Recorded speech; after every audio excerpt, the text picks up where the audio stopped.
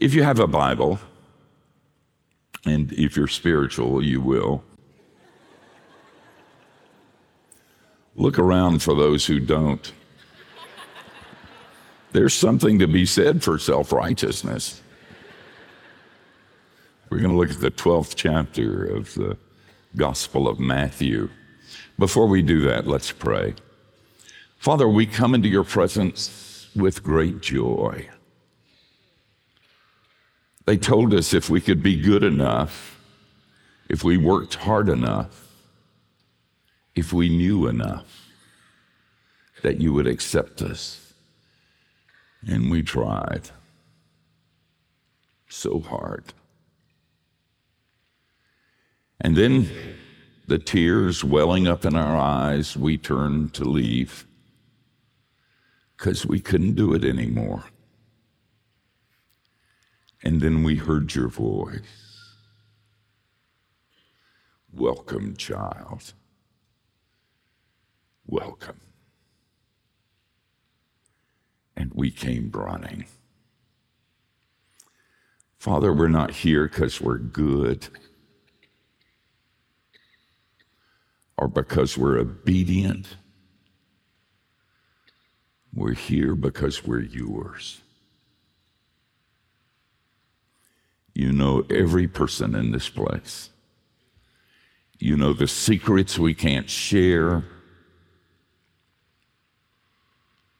You know the demons that haunt us, the sin we can't shake.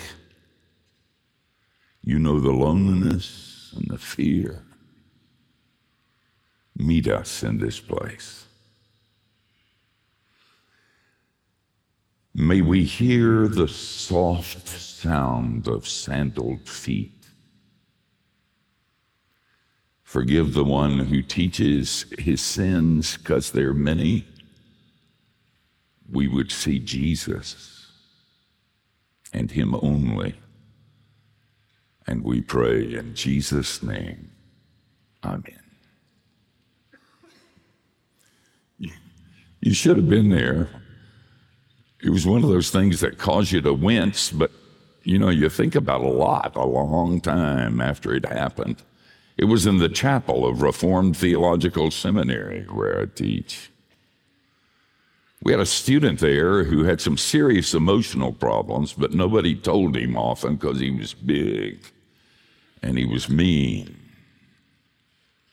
Looked like a punk rocker, shaved head, earrings, the whole tattoo thing.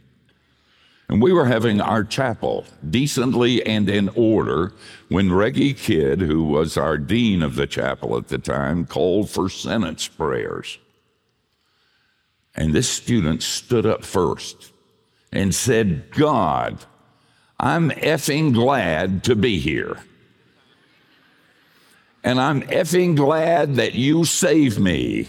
And I'm effing glad to be a part of this seminary so I can serve your effing people. And he just got really quiet. Then he turned, he walked out of the chapel, and his wife, and Ray didn't know what to do. I mean, you don't hear that often in worship. So Reggie said, let's sing. I mean, what else? You take an offering? So Reggie said, let's stand and sing. And I looked over at that student's wife. She had her head on the pew in front of her, crying like a baby. And during the music, I went over to her and I said, young lady, that's probably the most honest prayer that's ever been prayed in this chapel. Certainly not anything here big enough for you to cry about. So you stand up, you sing with the rest of us. And she did. I've lost contact with him, but I think about him a lot. I don't know whether he was free or just screwed up. Probably it was a little bit of both. They asked me to talk about grace and freedom, and I thought I can do that. And then I thought, no, I can't. That's hard. I have an authority problem. I get mad at stop signs. So I say what I think, so I'm reasonably free. I was at the Cove not too long ago, the Billy Graham Training Center in the mountains, and I mentioned that I don't drink. And the reason I don't is because I'd say what I thought. And the guy in the front row said, "Yeah, you don't do that now?" And I do, but I'm not sure why. It could be indigestion.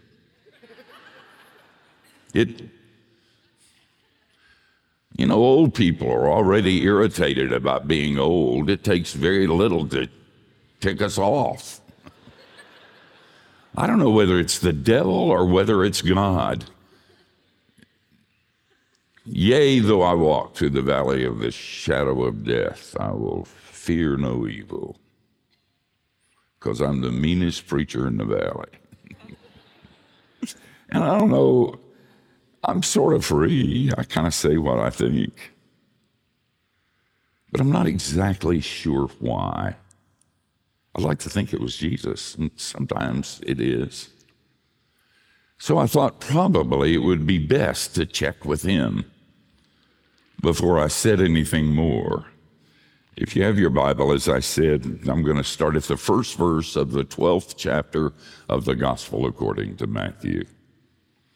Matthew writes as follows: "At that time, Jesus went through the grain fields on the Sabbath. His disciples were hungry, and they began to pluck heads of grain and to eat. But when the Pharisees saw it, they said to him, 'Look, your disciples are doing what is not lawful to do on the Sabbath.' He said to them, 'Have you not read what David did when he was hungry, and those who were with him, how he entered the house of God there and ate bread of the presence, which is not lawful for him to eat, nor for those who were with him, but only for the priest? Or have you not read in the law how on the Sabbath the priests in the temple profane the Sabbath and are guiltless? I tell you, something greater than the temple is here. And if you had known what this means, 'I desire mercy and not sacrifice,' you would not have condemned the guiltless. For the Son of Man is the Lord of the Sabbath." Now, before we do anything else, I want to say something that's kind of radical. If you're going to be free, it means being normal. I mean, these guys were hungry. They weren't trying to make a statement. They weren't making an obscene gesture to the Pharisees.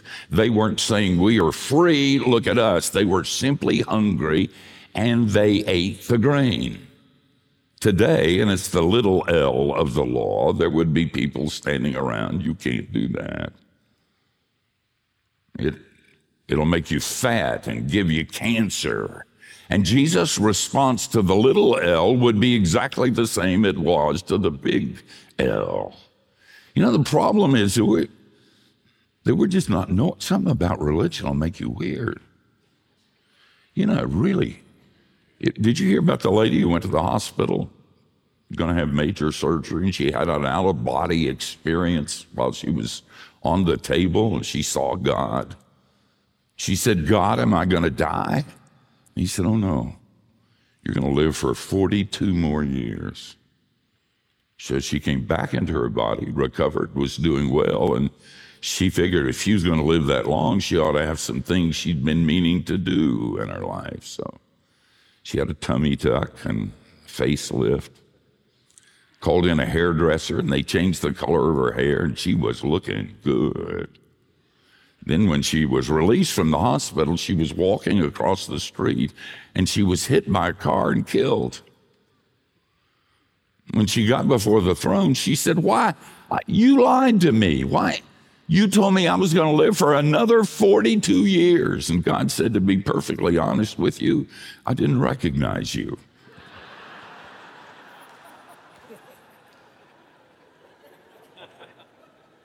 We have this spurious really stupid thing about we got to smile and be joyful and pure and obedient so that we don't hurt our witness. Let me tell you something.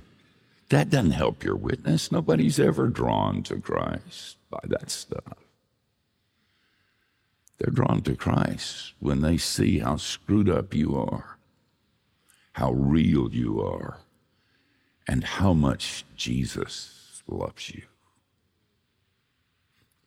I've been saying to congregations that if you guys knew that Jesus was coming back on Thursday, I know what you'd do. You'd pray and fast and repent.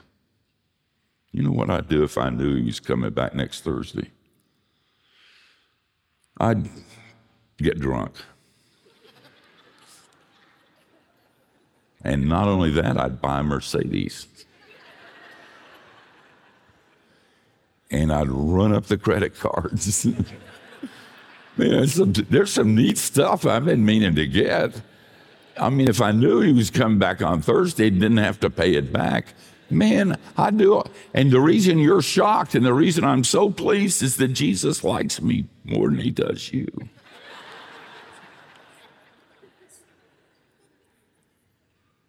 What I just said is so important that we say to the world, listen, go get a beer and drink it. I don't drink. I'm a teetotaler. Well, I was in Belfast, Northern Ireland last year. I got a Guinness. How do you drink that stuff? That's like drinking axle grease. I can't get it, but I'm a teetotaler. I just don't do it. But if you like beer, don't get drunk, but drink it in front of an uptight Christian. And go to a movie that isn't a Christian one and read a novel that doesn't have Jesus in it and live your life so that uptight Christians doubt your salvation. Be normal.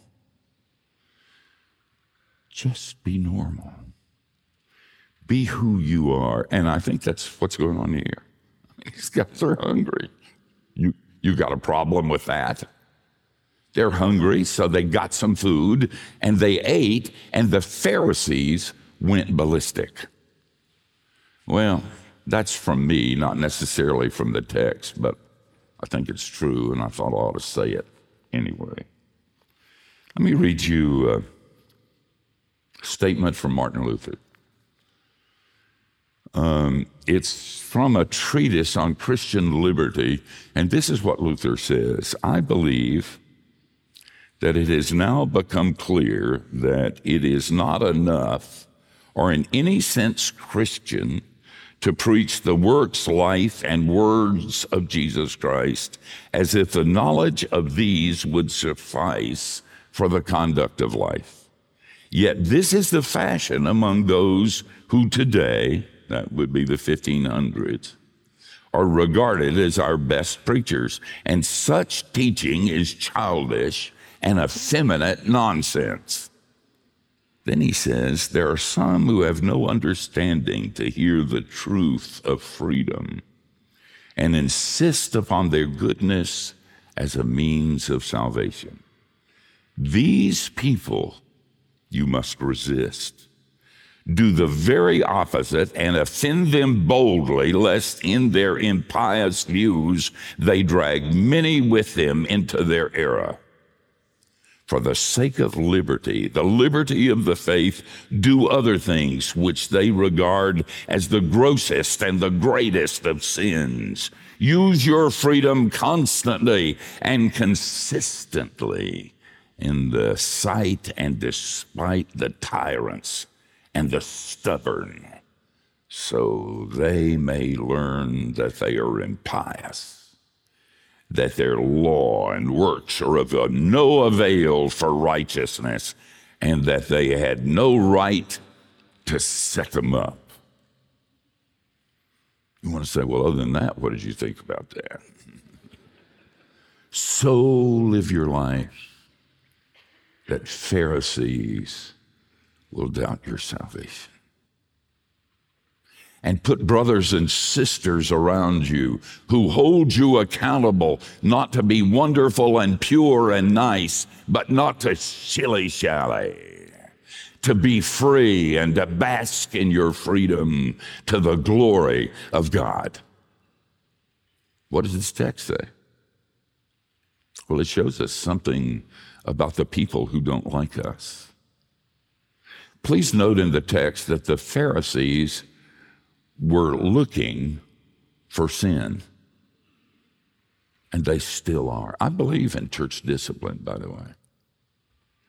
I believe, as Calvin said, that it's one of the signs of the true church. But we don't discipline for sin. If we did that, I would be the only one left. We discipline for a lack of repentance, for a lack of a broken heart. And if you start looking for sin in your congregation, that's all you're going to do. It's everywhere. You'll feel like a mosquito in a nudist colony. You'll know what to do, you just won't know where to start. That's what the Pharisees were doing. They were looking for sin. When you're free, you don't do that. You assume it's there. You don't say, how could you, when you find it. You hold a brother or sister and let them cry. And you identify with the hurt and the struggle and the failure and the shame, because we've got nobody but us to do that. Anyway, I was speaking at Northland Church, a church in our city. And I decided I smoke a pipe. It's the only sin I've got left. I don't even chase girls anymore unless they're running downhill in my direction.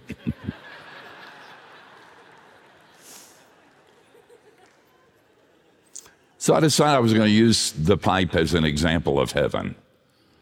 And I decided I better prepare them before I did it. And I said, I'm going to talk about my pipe. Don't send me letters. A lot of people more spiritual than you are have tried to get me to stop, and they failed, and you will too. So just leave it alone. But a pipe is kind of like heaven. If the sermon is just god-awful, and you think, I've got to stay awake because people will know, and I snore, and that wouldn't be appropriate in a worship service. I think if I can get through this, I can go out and smoke my pipe. I've never been to a faculty meeting that had anything of any interest to me whatsoever. But they fire you if you don't go. I don't even know what they're talking about half the time. And I'm thinking, Lord, I wouldn't do this for anybody but Jesus. And I hate this. But if I can just hang on, I can go out and smoke my pipe. It's like heaven. You know, the world is bad. I've buried more babies and cleaned up after more suicides and listened to more confessions than I can even remember. This is not a place for sissies. It's really, really hard, but we're not home yet. We're not home yet. It's kind of like smoking a pipe after a faculty meeting. I got letters. Oh, did I get letters? But the next time I was at Northland, I was standing at the door in the back, and guys are putting cigars in my pocket. I brought home, I bet you, 50, 60 cigars that guys had given me. And let me tell you something else. They started a Bible study group for guys, and it's still going on. It meets every Tuesday. You know what it's called? Holy Smokes.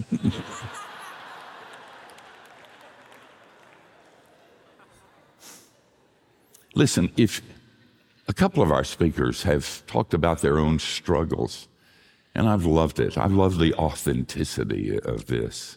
If you knew me, you think you know, you think you know me. You don't. You don't know whether I'm a con man, You don't know whether I'm just hustling you, whether I believe anything that I'm telling you. You don't know a thing about me. And if you knew a lot about me, you wouldn't be here this morning. And if I knew a lot about you, I wouldn't have come. The Pharisees, and that's a problem, is they're always looking for sin. You don't have to look. It's everywhere. It's me, oh Lord. It's not my brother, and it's not my sister. It's me. Norm Evans, my professional football player friend, tells a story about a lineman when he was in college who came to the coach and said, the opposing lineman keeps pulling my helmet down over my eyes. What should I do? And his coach said, son, don't let him. Pharisees are looking for sin in you, and they're going to point it out with a gotcha thing all the time. Don't let them. That's what it means to live in the freedom of grace.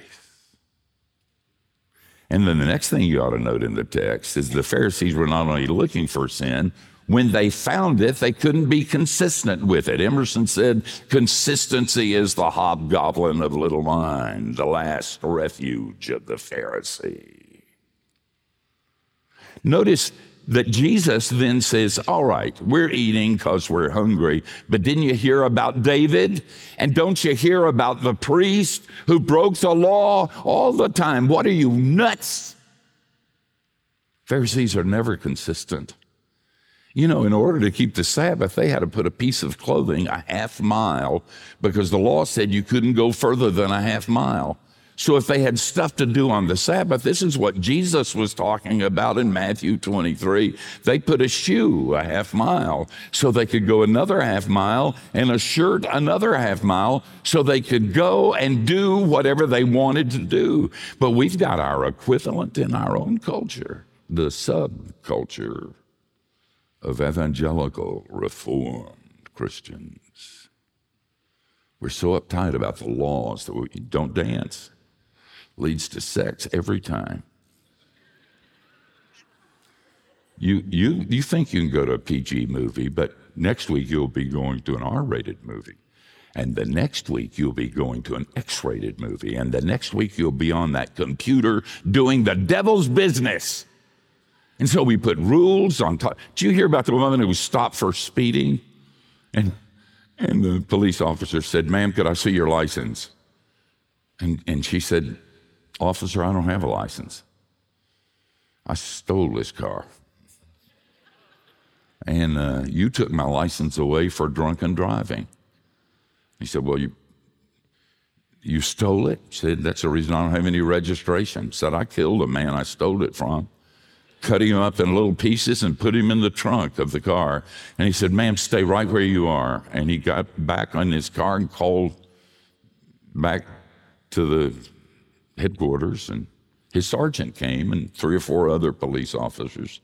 And the sergeant went up to the woman and said, would you please step out of the car? And she said, yes. He said, do you have a driver's license? She said, of course, officer. She reached into her pocketbook and gave him the driver's license. He said, you have a registration? She said, what? Of course I have a registration. She reached under the wiper thing and gave it to him. He said, madam, please open your trunk. So she went back and opened the trunk, clean as a whistle in there. And he said, ma'am, I'm so sorry. This officer said you had said that you didn't have a license because you were a drunk driver. You didn't have a registration because you stole a car and killed a man who owned it. And you put his body in the trunk. I'm so sorry. She said, you're kidding. He said that. I bet he told you I was speeding too.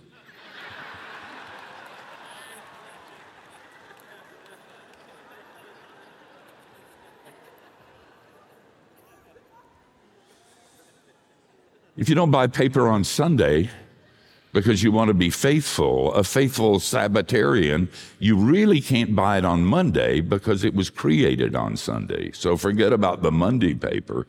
And if they got to, and it goes on and on and on. Don't let them. It is impossible to be a consistent moralist. Listen to me. Your sin is the best gift God ever gave you when you know it. And your obedience is your most dangerous place when you know it. So give it up. Run to Jesus. Obsess on him. And let him worry about the rest. And then, please note that they're after Jesus. Look what it says down in the 14th verse. I can't find it. It's there. It said that they conspired to do him in, okay? Look it up yourself. I'm not your mother.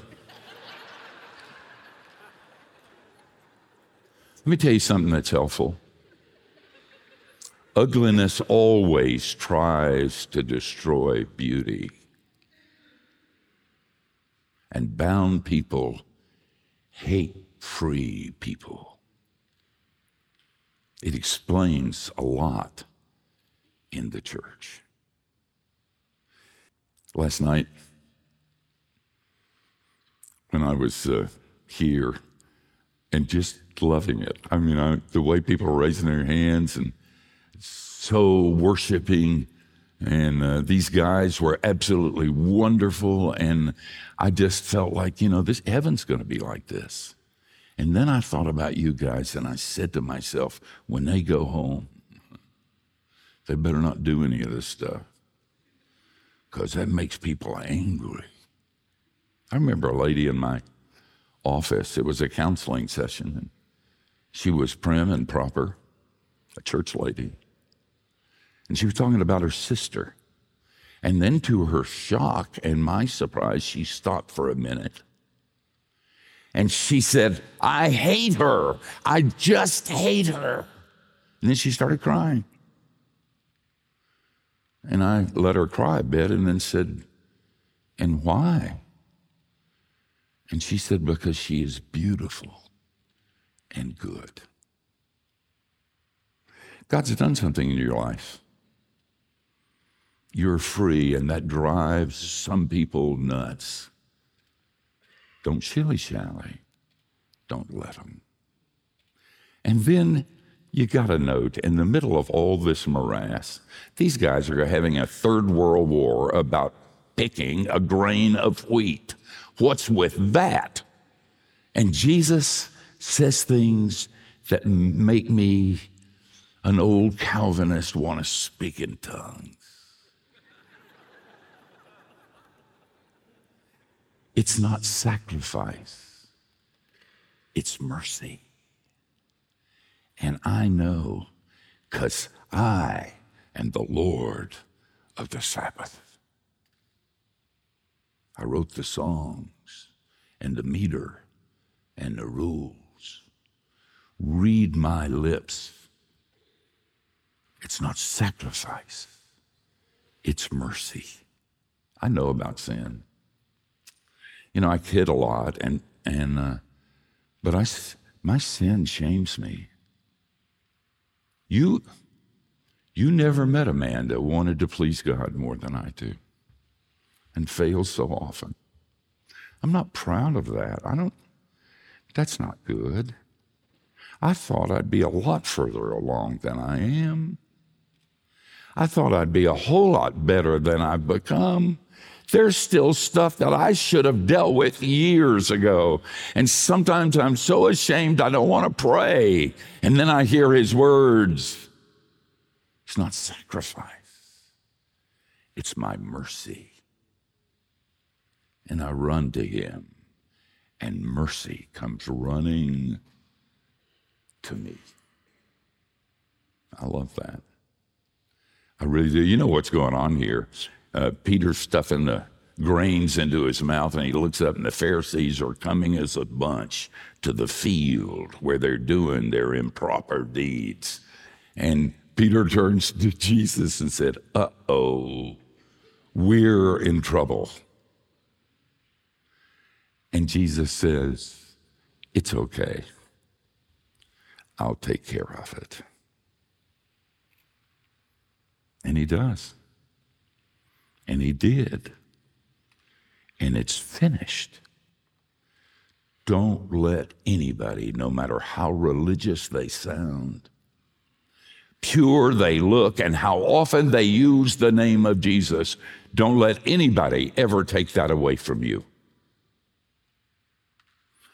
Justin Holcomb is a friend of mine, a former student, PhD from Emory, brilliant young man, and I loved him a lot when he was in seminary, and have loved him in the years that has followed. He's out at Mars Hill Church under Mark Driscoll now. He was an Anglican for a good while, ordained in Rwanda, and loves Jesus with all of his heart. And he just wrote a book on grace that's going to be out in 2 or 3 months. And I said to him, Justin, where did you start knowing about grace? And he said, my father taught me.